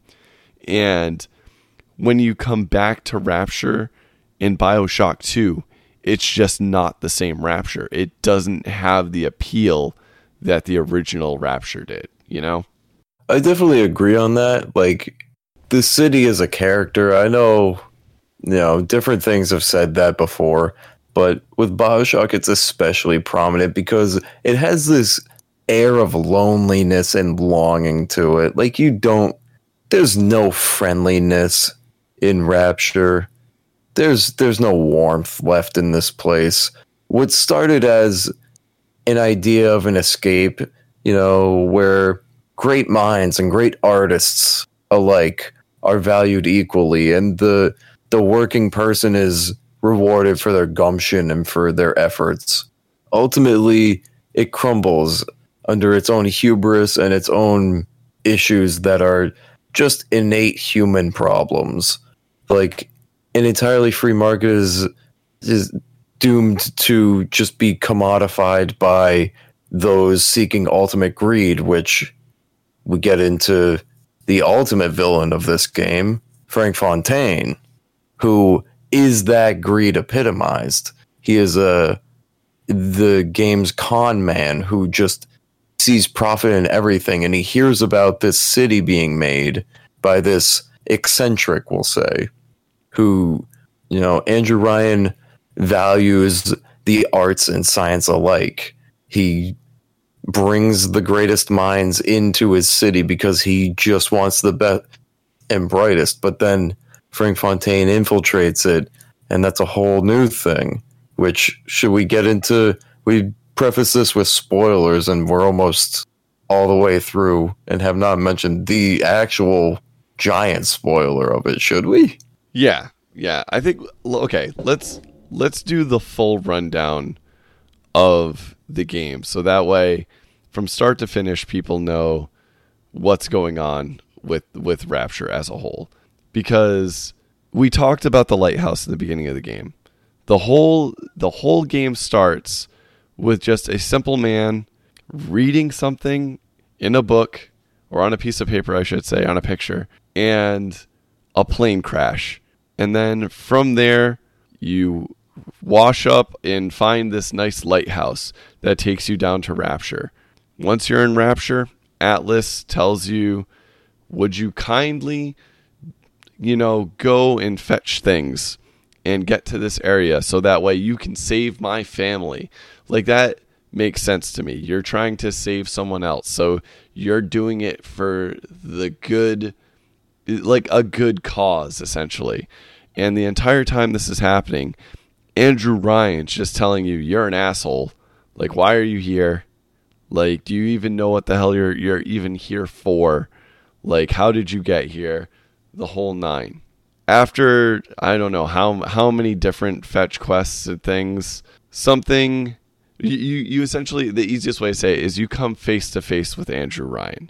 And from there, the twist happens. Now I'll let you give away the twist. I think I've summed up. That's a pretty good sum up of the game, correct? Yeah. Like, there's not a whole lot of story, like large scale story, we'll say, up until the part where you see Andrew Ryan, which I know everyone I've talked to who has played this has talked about this, but you see Andrew Ryan, the supposed villain of the story, but you haven't seen him do anything actively villainous. You just get it like secondhand through all the dialogue and people telling you so much.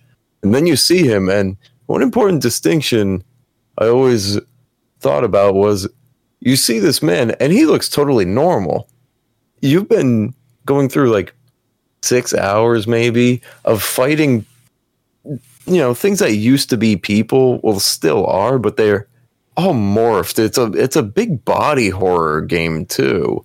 You can still tell they're people, but clearly, time underwater has done something to them.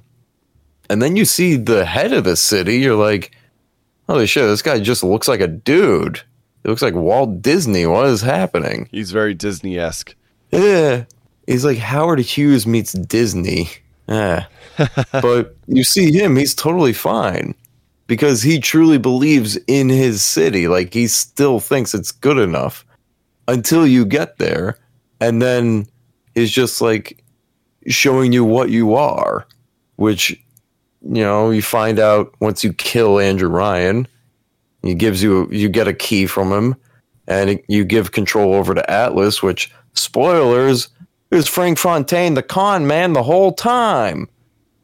I don't know how he goes from having like such a thick, like New York accent, you stupid kid, to like him having a Irish. It's laughably Irish accent. It's so poorly done. It's such a poor Irish accent. I don't get it. I'm a little Irish. I wish I were drinking. Ha ha ha. No, if he's genuinely meant to be a thickly accented New Yorker, like that's who he actually is, how the hell is he able to change his voice?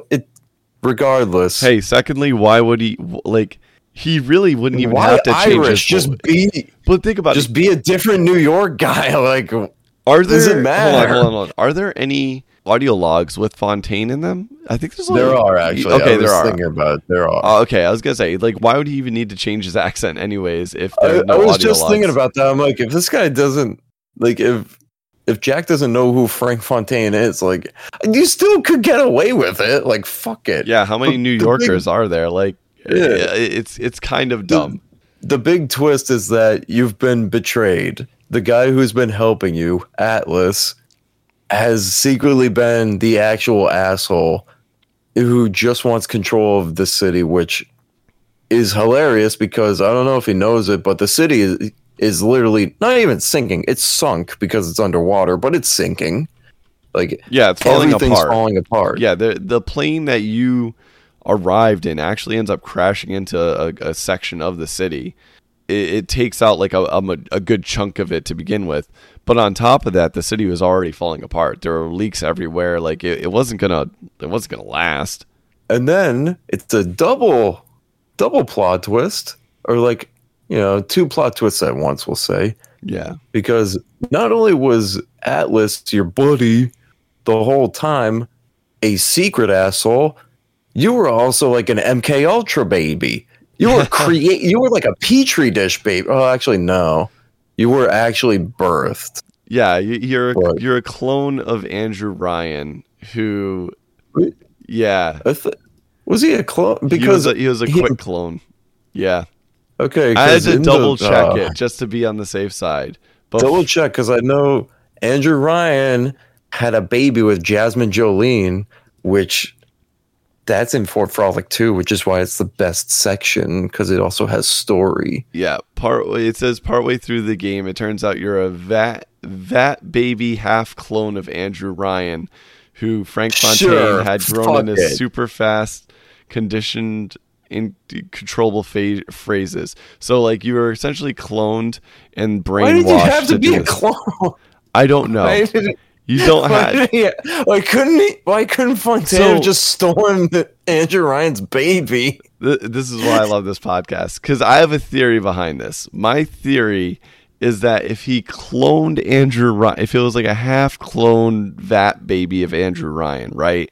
When you get face to face with Andrew Ryan, he's less likely to kill him because he technically like is him, or at least would be seen as like his kid in some respect. So it's like the best assassin is like the one that Andrew Ryan wouldn't want to kill right off the bat. You know what I'm saying? Now they say, like, when you kill Andrew Ryan, you know, you got to take his genetic key.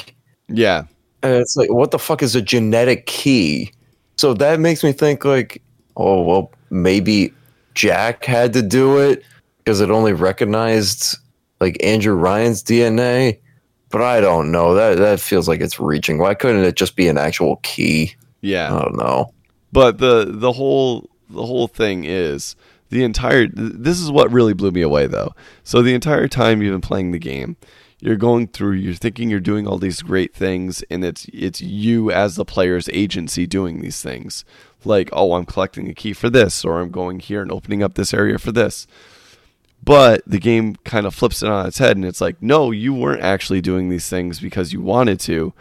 You're doing them because Fontaine had brainwashed you in such a way that every time he said, would you kindly, then you would go and do them. Like, that was his, like, mind control trick.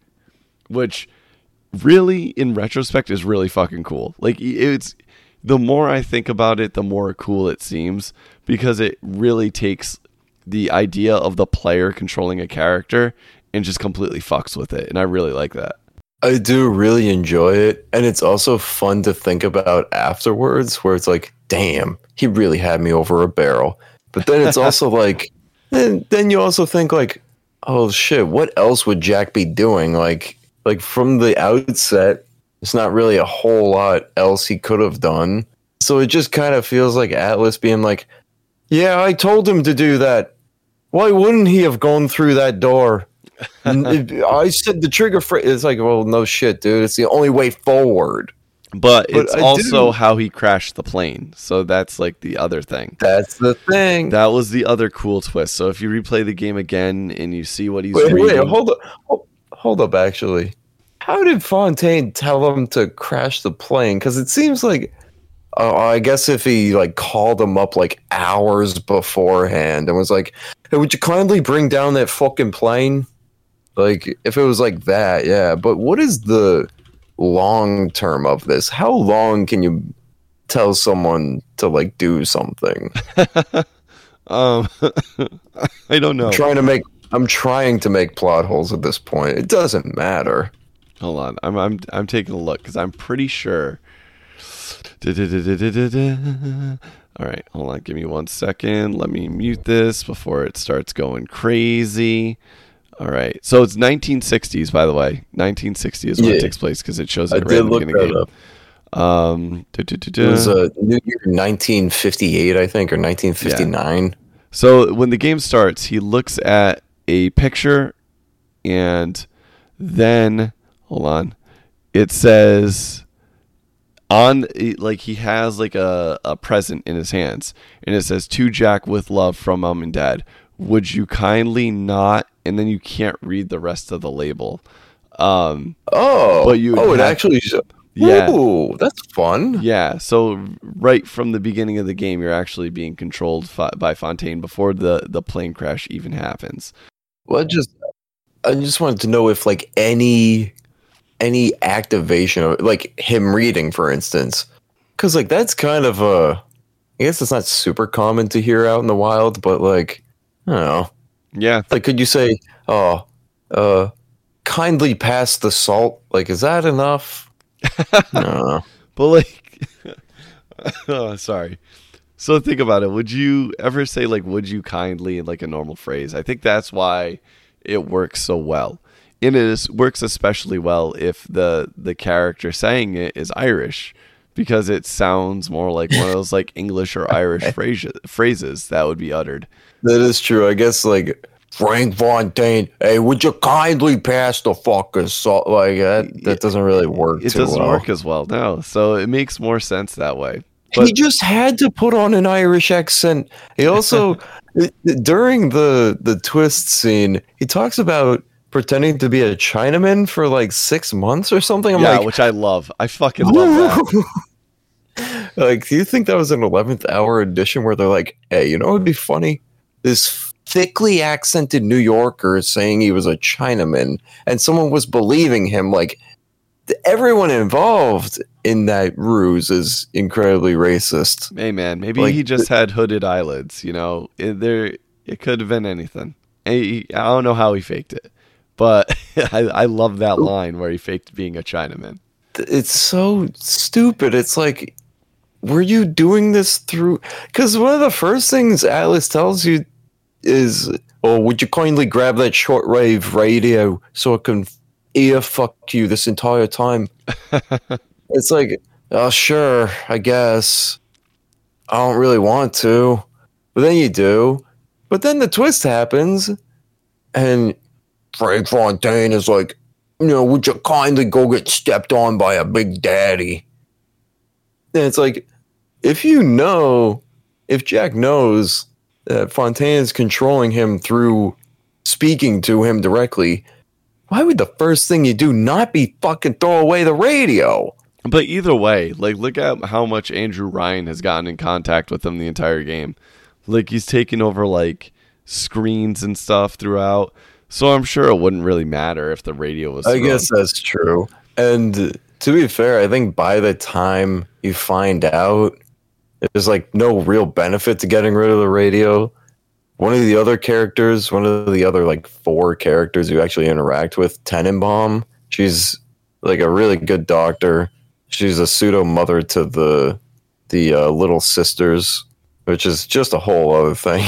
Well, I mean, look, as a matter of fact, we should probably get into Little Sisters. We're like an hour and a half in, so we can like tie up this whole story thing, because the Little Sisters in the story actually play a huge part, because they determine what ending you get in the game, because there is multiple endings. There's 3, Dave. There's 3. 3. There is. I guess that's still multiple. Still multiple. So as you kill the big daddies in the game, if once you kill them, you have the option to either essentially pretty much kill the little sisters and take their Atom. So that way you get a shit ton of Atom and you can upgrade your shit easier.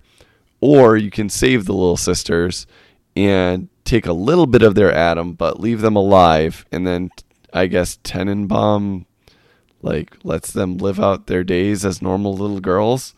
And depending on what you do in those scenarios, if you kill them all, if you only kill some of them, or if you save them all, that determines the ending to the game, which there really isn't that much difference in the ending, because the ending's only like 30 seconds long anyways. Is it just me, or do the cutscenes, like the proper cutscenes, feel like they belong in like a late 90s PC game? Like, I was rewatching them and I'm like, this shit looks like a Fallout 1 cutscene. What the fuck? Like, everything feels like it's lacking a layer of texturing or something. Like, there's a sort of uncanniness to it. Yeah, it's not that it's missing something. I think they're just so heavily compressed, and they didn't want to add levels of detail that wouldn't show up in the cutscene very well. So they just kind of like left it as like pretty bare bones as far as cutscene goes. Plus, there's not a lot of cutscenes in this game. There's like 4. It's nothing. Yeah, and they do look pretty bad though. It's not like Resident Evil 2 PS1 bad levels of compression. It's not that horrible, but they are compressed pretty bad. Even in the remaster, like they didn't fix any of those cutscenes in the remaster. That's why I struggled to call it a remaster, because it looks pretty similar.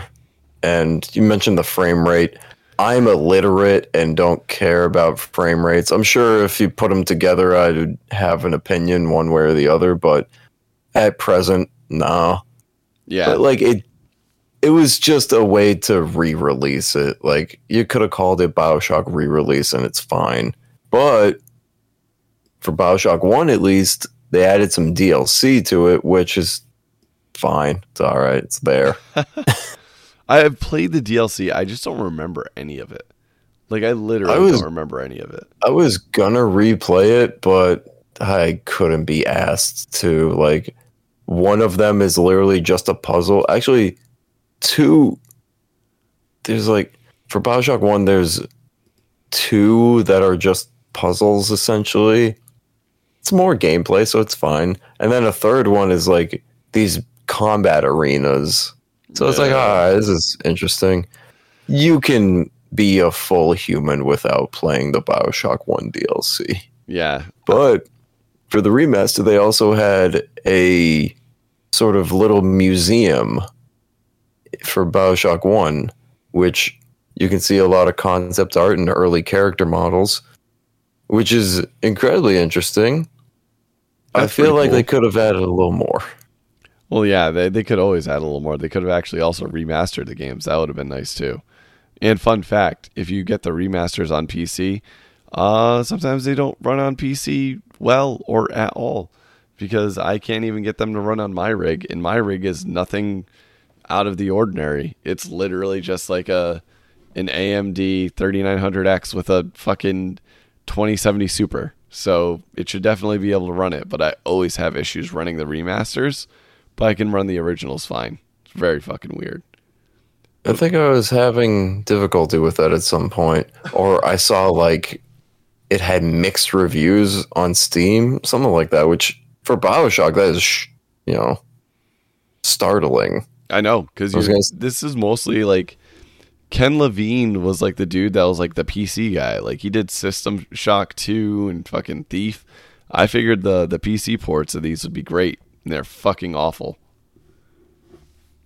That's one thing we didn't get into, is people being like, "Oh, it's just System Shock 2. System Shock did this." Yeah, it's the same guy. Like, it's the same people. Yeah, but even when System the game Shock came out, 2 people were talking about that. Is way more of an immersive sim than this. Like, System Shock 2, everything's like a roll of the dice. It doesn't feel remotely as good as this game does.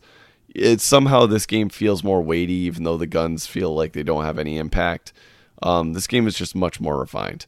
But I can't wait for like a System Shock remake to come out, because apparently like 3 different companies are working on them.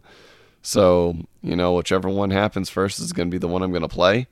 But like for overall, like what this game did, it made immersive Sims cool and actually fun and easy to play. Like the only thing that's really annoying about this game, I would have to admit, is having to search every fucking item in the game for like food or drinks or first aid kits. Like that gets tedious after a while. But even still, you don't have to do it. Like you said, your wallet was maxed out by like the 3rd area of the game. So if you don't want to, you can just fucking kill Big Daddies and get money that way. It doesn't matter.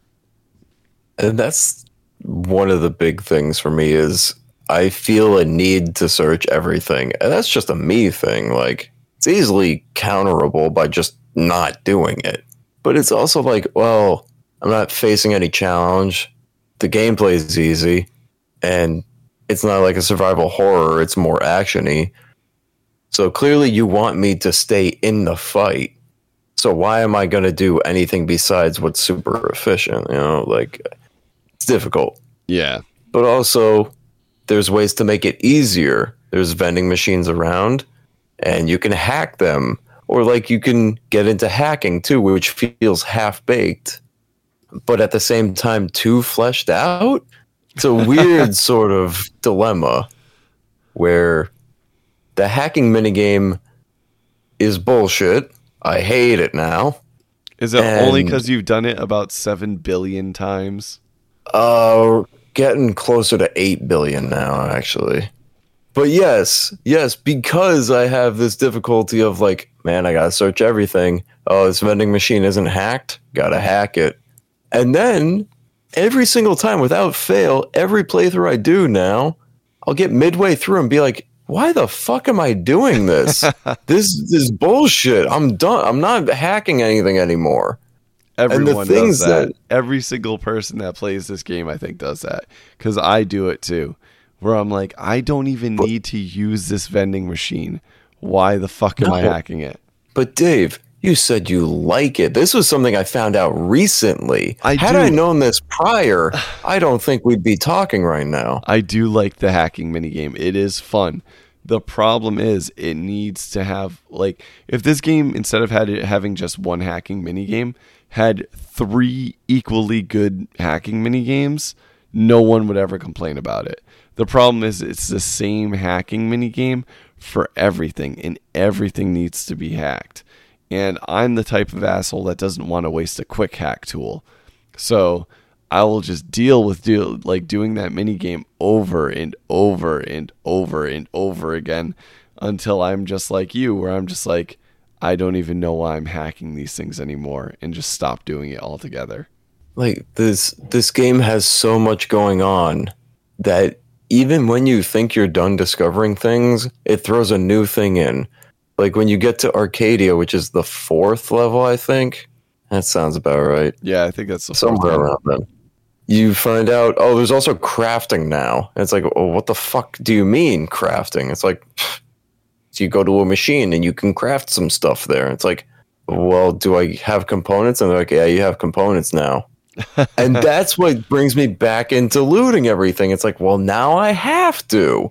I'm maxed out on ammo, health, everything. And my wallet is even full, which is clearly Jack is the product of Andrew Ryan, because he doesn't give a shit about money, which, funny thing I noticed playing through this time, Andrew Ryan's face is on the money. You say you don't give a shit about the money, but clearly you do. Like, it's a whole thing. I don't care. Yeah, it just keeps throwing things at you. But the hacking minigame, oh, that stupid fucking water pipe bullshit. It really should have been different things for different games for different things. It was so bad, universally panned, 7.9999, like 7.9 repeating billion people agreed that it was shit. Even unborn babies thought it was shit, but Dave is the only one that liked it. Listen, thankfully, it's fun, all right? it's fun the first couple times, and then it's like, oh, there's only one path for you to go. Oh, how are you going to do this? I guess I'm just going to make the pipe go to the other pipe. I guess that's what I'm going to do. Like the other 800 times I've done it today.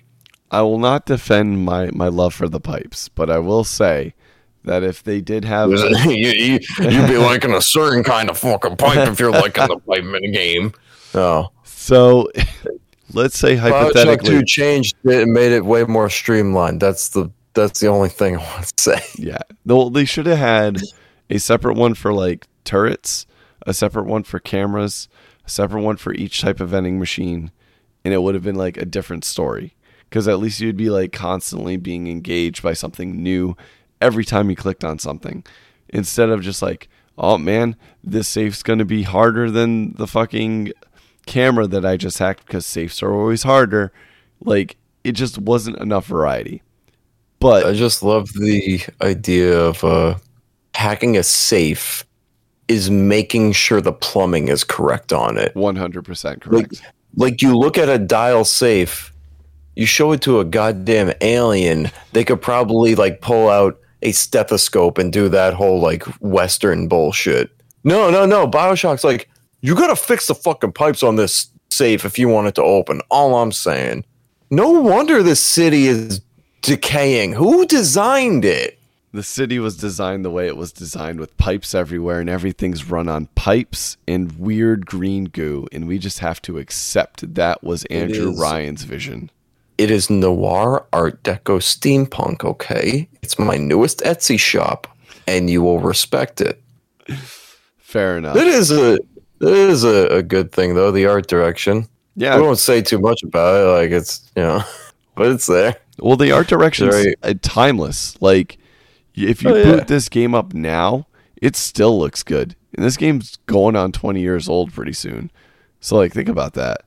It's really one of those things that, even though it was developed in Unreal Engine, which has, like, this horrible track record of being, like, terribly optimized in some games, or being like the Gears of War gray-brown bullshit, this game has an excellent color palette. The enemies, although they do ragdoll when you kill them, which is fucking hilarious, like their overall aesthetic is really cool. They have really cool silhouettes, really good art direction when it comes to the enemies. Big Daddies look amazing because it's just a great character design. Same thing with the little sister. Everything in this game was like built to last, and it does hold up really well. Like, they didn't really need to remaster anything, and I think that's why the remasters are just pretty much straight ports of the original with better frame rates, because nothing really needed to be changed. I will say about the little sisters, I think I'm the only person that finds them more endearing as slug-filled monsters than as their hollowed-out Uncanny Valley human selves. Plus, they're annoying as humans, in my opinion. They have giant eyes. They have anime eyes. Their eyes are hollow. I hate it. Every single time. Like, you can choose to rescue or harvest them. You rescue them to get the good ending. You harvest them to get your shithead ending. But when you rescue them, they look like hollow monsters. Like, I don't get it. Rapture has had some funny ideas, but that takes the cake. Yeah, it's pretty ridiculous. Is there anything else you want to say about Bioshock? Because I think I covered all of my topics. The final boss battle, which is the only boss battle. No. It's not the only one. You fight the doctor. You fight Steinman, but that's just like fighting a Big Daddy. That's not a boss battle. Yeah, that's true. Yeah, so he is technically, like, if you want to get technical, he's like a traditionally accepted boss battle, we'll say. Yeah, and it's fucking awful. It's literally just a bullet sponge. There's nothing really more to say about it. And the game kind of punishes you for not saving up the appropriate amount of ammo or blowing all your money at like a fucking circus of value before you get to it. Oh, that is burned into my brain. Yeah. That fucking clown. That's actually... I learned this recently. I can't recall who that is, but it's somebody shocking. Really? I think... Oh my gosh, it's going to bug me. Yeah, we're gonna take a pause real quick. Great, now the wiki's not loading all the way through. This bullshits. Why don't you just Google it? Okay, so the Circus of Values, fun fact, voiced by Ken Levine. Oh, that's wonderful. I remembered it was somebody important. I'm not gonna lie, I thought it was the voice of Invader Zim. My brain was like, yeah, that's probably right. Fuck it.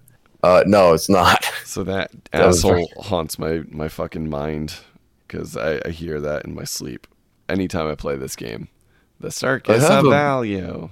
I have a very distinct memory. This is unique to me and two other people. I was with my brother and our mutual friend one time, and we were playing like what are those like little games to win a bouncy ball or some shit, and the machine sounded like the Circus of Values, like identical. This was before Bioshock as well, and it went like, "How about some money, honey?" And I was like dying laughing at that, or it said something like that. And then I heard the Circus of Values in Bioshock. I'm like, it's just that guy again. So that was fun. That's a fun little connection. But yeah, the boss battle is bullshit. And sadly, it's not something Bioshock has ever gotten right. Even up until Infinite, there's not really... They just kind of don't know what to do. And the gameplay doesn't warrant it. Like... There's one fight that's kind of at least one that springs to mind in Bioshock Infinite. You're just fighting a ghost. Oh, which, yeah. like, that's like, I was having this conversation earlier. How the fuck do you fight a ghost? Like, but that's for another time. Yeah, the boss battle is fucking pointless, and they honestly shouldn't have any boss battles in this game because it breaks the flow of the game to begin with, and they're all the same. They're just bullet sponges. Nobody fucking likes bullet sponge bosses. No. And he's not even that spongy. Like, it's just kind of, if you know what to use at the different stages, you just kind of chunk them. Like, you can easily burn through them in 5 minutes, if that. And how they tried to up the ante and up the stakes for that is... Oh, there's no Vita chambers and saving is disabled, but it saves the second you get into the arena. And it's like, all right, well, this is fine, I guess. So it's like, the game admits that the Vita chambers make things too easy. Well, I think they couldn't figure out how to not break the game in that area. So they're just like, oh, you just fucking reload your last save, which just happens to be the autosave right before you enter the fight room. Yeah, it's kind of like the game showing its cards. It's like, all right, I'm bluffing, but let's just finish this up. We're both done playing now, huh? Yeah, okay. Well, they really could have ended it with just like, know what my favorite technical boss ending to a game ever is? Fucking Fable 2. You know why? Because you just shoot a guy. That's it. You have all the hot takes today. You like the pipe mini game. The Fable 2 ending is good. Yeah. Personally, I think one of the best bosses is Fable 1. Oh, wait. But maybe Fable The Lost Chapters' end boss is better. Oh, which I've never played. Fun? I have to play it. I have the anniversary edition. I should just play that. Oh, man. We should do an episode on Fable: The Lost Chapters because I have a lot to say about that. Or Fable Anniversary, I guess. Yeah. Okay. Okay. We're moving on to other games now. We're ending it. We're ending it here at the bad boss battle. Both. Yeah. So just like the ending of Bioshock 1, this has a bad ending too. Fuck it. Or an underwhelming ending, I guess. Yeah, underwhelming. But like Bioshock itself is such a fucking great game overall.